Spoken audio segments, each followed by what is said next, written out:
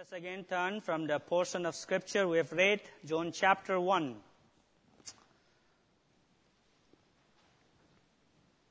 As I said, I'm going to look the glory of incarnation according to John's Gospel. There were Gnostic and Stoic philosophers when John wrote his Gospels, and they were claiming that the matter is evil. All universe and all in it are absolutely evil. Because it is evil, according to them, God, who belonged to the transcendent world, non-material world or spiritual world, would never associate with it. In other words, the heavenly would never associate with earthly evil matter. Along the same line, deism claimed that God once created the world, but he no longer takes interest in the affairs of the natural world. One of the purposes of John's Gospel is to refute these kinds of philosophy. When we read John's Gospel over against these views, it makes tremendous sense what John is saying in his Gospel. John is claiming that God is definitely interested in the materialistic world, and he certainly takes interest in it. Despite the world is in rebellion with God, despite the world is in enmity with God, the God has not abandoned the world. And if you ask a proof of this claim with John, he would certainly point to the incarnation of God, who came into the realm of humanity, who came into the realm of sinful men and women in a form of a man. God became man. In verse 1, John takes us to the eternity past and reveals three things about the divine Word. He first said, the Word is pre-existent. In the beginning was the Word. Secondly, he said, the Word has intimate communion with God. The Word was with God. And thirdly, the Word was divine. The Word is divine. The Word is God. And this transcendent Word in which life resided and who is the source of knowledge, source of wisdom, source of revelation, has come down and became man. And the Word became flesh and dwelt among us, and we have seen his glory, glory as of the only Son from the Father, full of grace and truth. So the Word is a metaphor for the pre-existent Christ before he became man. Notice, John is not saying that the Word has changed into a human being. We know God is not changeable. So in the incarnation, there is no metamorphism like a larva transforming into pupa and pupa into a mature butterfly. What happened in the incarnation was this: the divine Word took on humanity. That is to say, the humanity and divinity joined into one person of Jesus Christ. The divinity came and took on humanity and joined into one person of Jesus. The invisible God became a visible man in Jesus. And notice Jesus represents from both sides. He represents the divine side because he is God, and he represents a human side because he is man. This is why he is 100% God and 100% man. He is called the God-man. So in Jesus, heaven and earth permanently joined together. Heavenly and earthly permanently joined together once for all. And it always remain because Jesus is still human in heaven. Let us see two verses from the Old Testament which predicted the incarnation of Jesus. The The first one is in Genesis 9:27. If you would like to turn, Genesis chapter 9, verse 27. This is the prediction of Noah. Noah blessed his two sons and cursed one of them. And he blessed like this in Genesis 9, verse 27. May God enlarge Japheth and let him dwell. Notice the word, let him dwell in the tents of Shem, and let Canaan be his servant. Let him dwell. May God enlarge Japheth and let him dwell. Who is the referent of him? Is it Japheth to dwell, or is it God to dwell in the tents of Shem? I think it is the prediction of God coming and dwelling in the midst of mankind. And interestingly, the nation of Israel descended from Shem. Shem is the father of the nation of Israel. And this suggests that one day God will come and dwell in the tent of Shem, that is the house of Shem. And we know Jesus came in Israel, which is the fulfillment, which fulfilled in the incarnation of Jesus when he came and dwelled in the midst of Israelites. And this is precisely what John claimed. The Word became flesh. And remember the word dwelled. He dwelt among us. The second verse I would like to look is Zechariah chapter 2, verse 10. Zechariah chapter 2, verse 10. It says like this, Sing and rejoice, O daughter of Zion, for behold, I come, and I will dwell in your midst, declares the Lord. This is another wonderful prophecy of the glory of the incarnation. Notice again, in your midst, and John alludes this picture, in your midst. He used the same language in verse 14. And Zechariah 2:10 is a words of Yahweh speaking through his prophet. Yahweh declares that he is coming to dwell in their midst. But who came to dwell? It is Jesus Christ who came to dwell in the midst of them, the second person of the Trinity. So what John is doing here is he identified Jesus with Yahweh. This is why Jesus is equal in power, in majesty, and glory with God the Father. And if you see the adjective used by John for one and only Son, or the begotten Son, this refers Jesus being one and the same kind of the Father. Not a similar or like the Father, but one and same kind, revealing Jesus' genetic identity with the Father. It is such a wonderful thing to know that God is coming to dwell with humans. And Zechariah reminded the people of Israel to sing and rejoice because their God was coming to dwell amongst them. The nation of Israel had to prepare themselves for the visitation of the Lord. But John said that Jesus was not welcome, neither by the world nor by his own people. And we know Jesus was a Jew who came to the nation of Israel, but his own people did not receive him. Verses 10 and 11, He was in the world, and the world was made through him, yet the world did not know him. He came to his own, and his own people did not receive him. Jesus was fully aware that the world was not prepared for his arrival.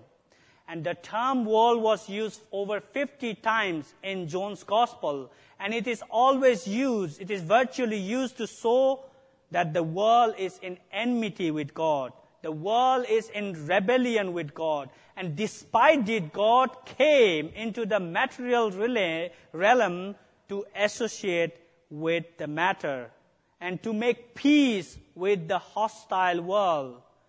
For God so loved the world that he gave his one and only Son. Whosoever believes in him shall not perish, but have everlasting life. I would like to point 3 great messages God is giving to the hostile world through the incarnation of Jesus. 3 great messages God is giving through the Christmas. The first thing God is saying is, the world is savable. The second thing God is saying is, the world is reconcilable. And the third thing God is saying is, the world is redeemable. So the first thing, the hostile world is savable. Jesus identified with humanity when he incarnated as a man. He represents each and every human in the world, both Christians and non-Christians. He represents the whole human race, whether they are evil to the utmost level or moral to the highest degree. Just like every human being is created in the image of God, Jesus represents each and every one in his humanity. Whether they are from China, Nepal, Scotland, Finland, England, doesn't matter. All people in the world are not out from God's savable purpose. And Christ taking a human form proves this claim. And this is what Paul said in 1 Timothy chapter 2, verse 3 and 4. He said like this, "This is good, and it is pleasing in the sight of God our Savior, who desires all people to be saved and to come to the knowledge of the truth." God desires to save each and every one from the world. And this is why the author to the Hebrews says, Christ became man. He did not become an angel. If he had become an angel, the fallen angel would have salvation. But he is saying Christ became man. He shared in our humanity to identify human and to reveal God's saving purpose for humanity. If you explore Hinduism, Buddhism, Islam, and other religions of the world, they all will tell you all sorts of things that you have to do to find God and his salvation. You have to take an initiative to find God. These religions and faith will show you to the ways of their God. By sharp contrast, what is unique and what is distinct in Christianity is this. God came down. God came down to seek and to save the lost. He took the initiative to reach to you. He made a move to come and touch you despite the world hated him, despite the world turned their back to him. He made himself available for atheists, for agnostic, for pagans, for idolaters, for murderers, and all sorts of bad people, so that they can receive him and have life in him.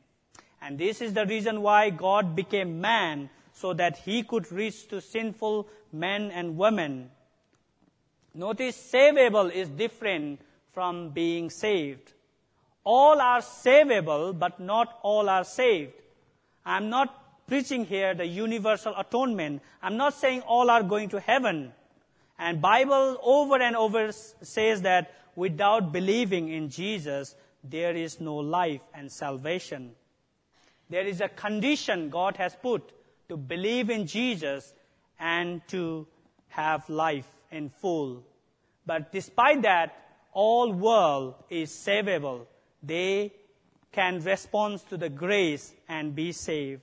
And this is the reason why God became man. Secondly, God is saying the hostile world is reconcilable. One of the greatest gifts God gave to the nation of Israel was the temple. It is through the temple that people are reconciled to God. And temple plays central role in reconciling process. And without it, there is no possibility of reconciliation between holy God and sinful world. And God is telling to the hostile world that He is ready to kill the enmity between Him and the world. This is why He gave Jesus, and Jesus is the new temple of God. In Jesus, the sinful people can be reconciled to Him. And how do we know Jesus is the new temple? And we see this also in verse 14. The Word became flesh, and He dwelt among us. And we have seen His glory, glory as of the only Son from the Father, full of grace and truth. The Word became flesh, and He dwelt. See, the verb John is using literally means to pitch the tent, to tabernacle.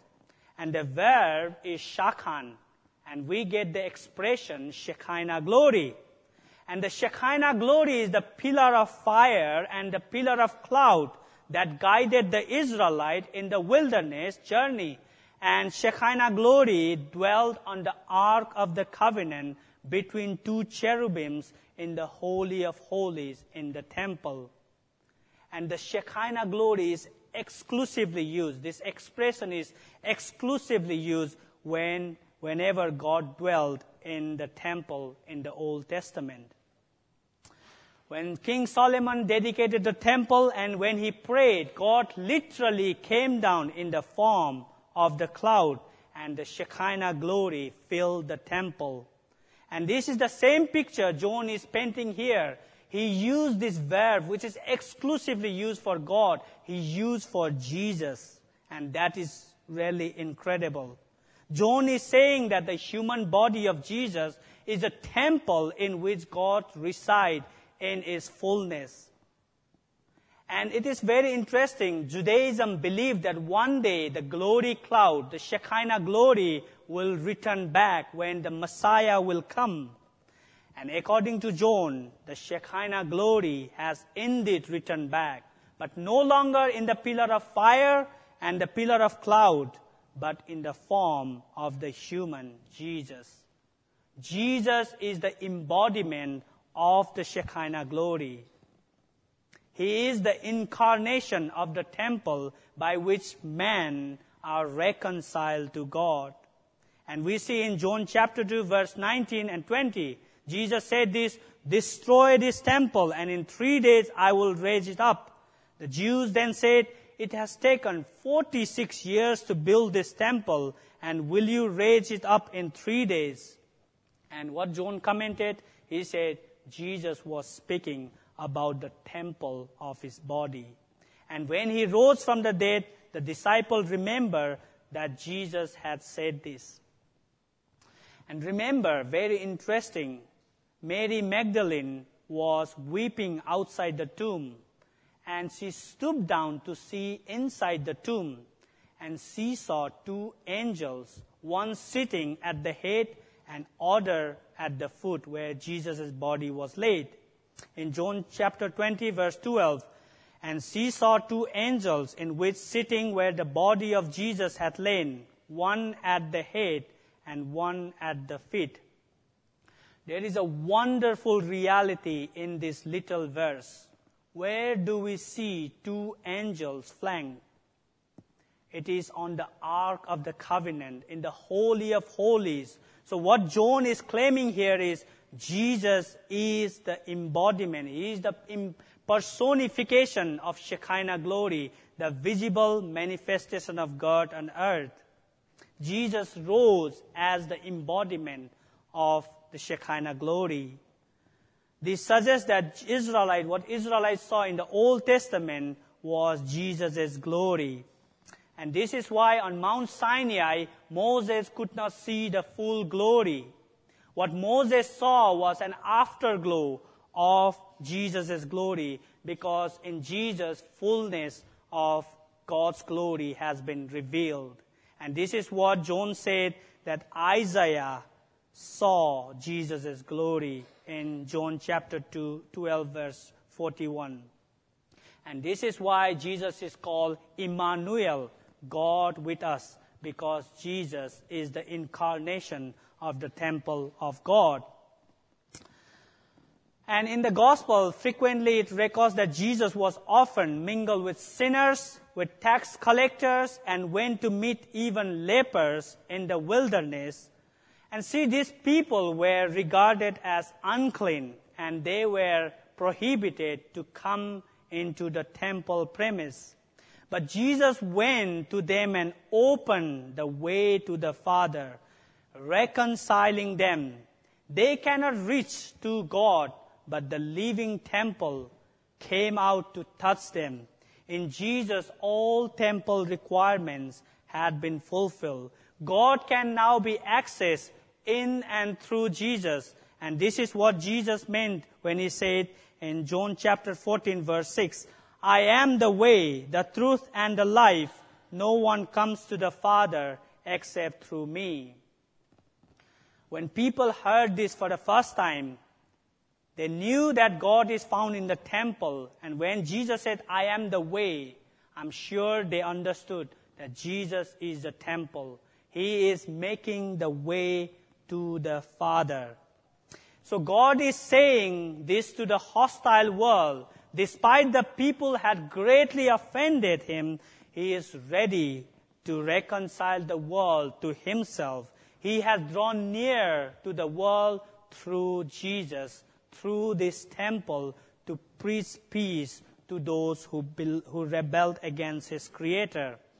And Paul picked up this language in 2 Corinthians chapter 5, verse 20. Paul says this, therefore, we are ambassadors for Christ, God making his appeal through us.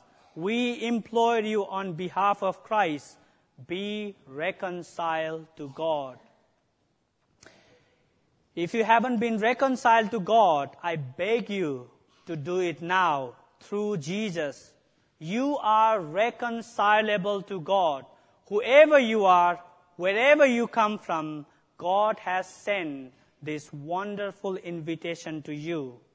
Would you respond to God's invitation in this Christmas? Thirdly and finally, God is saying the hostile world is redeemable. In the ancient world, three kinds of people were redeemable. First, slaves. They can be bought back and they can be freed. Secondly, captives in the war. And thirdly, death row inmate. These kinds of people, these people can be redeemable in the ancient world. Slaves, captives in the war, and death row inmate. So in the sight of God, the people of the world are like the captives in the war who will soon face the death penalty. And they are like the death row inmate who is waiting for execution. And they are enslaved to sin who cannot set themselves free from the misery and judgment. And God is saying that he longs to redeem the world because the world is redeemable.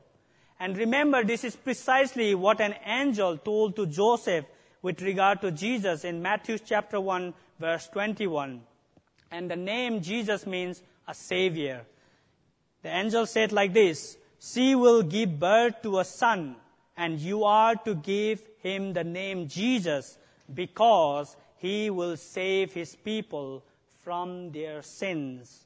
Because he will save his people from their sins. In ancient Roman world, there were many horrible forms of capital punishments. We know crucifixion was one of them. There was another horrendous form of capital punishment. And this goes like this. A criminal would be tightly tied to a dead corpse. And after a while, maggots from the corpse would slowly shift onto the victim's body. They would start to eat flesh and drink the blood of the criminal while he would be alive. And this would last for a couple of days, and eventually the criminal would die in horrible pain. In the sight of God, the world is like the criminal tied to a corpse. The maggots of sin is eating it minute by minute, and the people cannot help themselves because they are bound to sin and they are under devil's control. And this is a similar kind of torment Job suffered, didn't he? Scholars believe that there were maggots in Job's body. However, he believed that God will redeem him from his horrible plight. In Job's 19:25, he said like this, "For I know that my Redeemer lives, and at the last he will stand upon the earth." It's very interesting that the word Job used for my Redeemer is a same word for kinsman redeemer. You know the expression kinsman redeemer from the Old Testament, don't you? In the ancient Israel, if a man cannot pay debt, he had to sell himself as a slave. But according to the law of Moses, a near relative of this man must redeem him from his slavery. And this near king is called a kinsman redeemer, who had to buy his close relative from his slavery. We see this clearly in the book of Ruth. Boaz was the kinsman redeemer who redeemed Ruth. And in Job's 19:25 is definitely the prediction of the incarnation of Jesus, the kinsman redeemer for mankind, because he shared in our humanity. He became like one of us. One of the terrifying statements Jesus made with regard to sin is in John 8:24. He was warning the Jews who did not believe in him as God and as a Redeemer. He said like this, "I told you that you would die in your sins, for unless you believe that I am, you will die in your sins." But God has given a kinsman redeemer who can redeem us from sin and misery and from all its consequences. God has provided Jesus, who is the kinsman redeemer, to the hostile world. He took the initiative. He came down and made available this kinsman redeemer who will redeem from the horrible plight, from the horrible judgment, from the slavery of sin. And this is what Jesus said in John chapter 8, verse 32 to 36. Jesus said this. The Jews said this first, "We are offspring of Abraham and have never been enslaved to anyone. How is it that you say you will become free?" And Jesus answered like this, "Truly, truly, I say to you, everyone who commits sin is a slave to sin. So if the Son sets you free, you will be free indeed." So if the Son, that is Jesus, sets you free, you will be free indeed.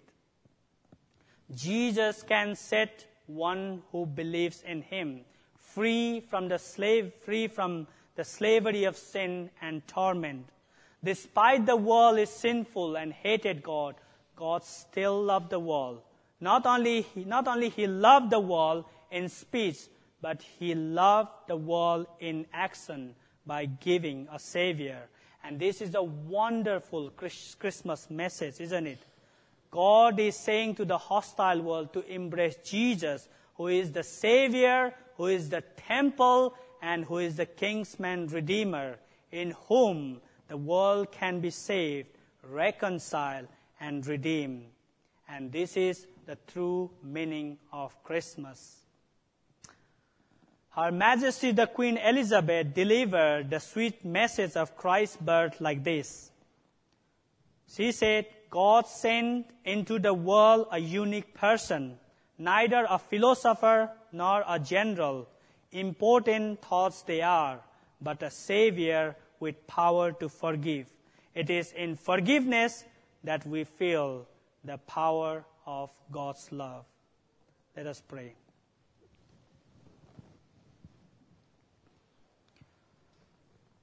Father, we thank you for the glorious reality of Jesus becoming man. Lord, you haven't abandoned the world despite it hated you to the utmost level. You still love the world and you still wills to save the world because you have created. And you are merciful and kind God. And we see that mercy and kind embodied in Jesus Christ. You have prepared that salvation in eternity past, and in the fullness of time, Jesus made that salvation realized to us. And it was not easy, it was very costly to Jesus, for it cost his life. But when he gave to us, he gave absolutely free of charge. We didn't do anything. We didn't earn our salvation, but Jesus earned and gave free of charge. Only by believing we have that all benefit of Jesus.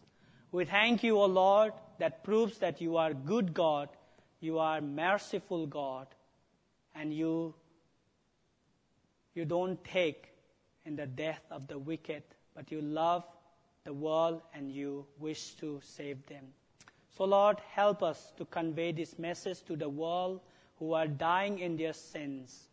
We ask, Lord, that you'd reveal this message through the churches.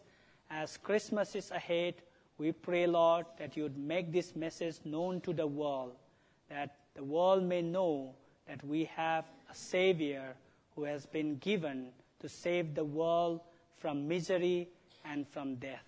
So, Lord, be with us as we convey this message in days ahead. In Jesus' name we ask. Amen.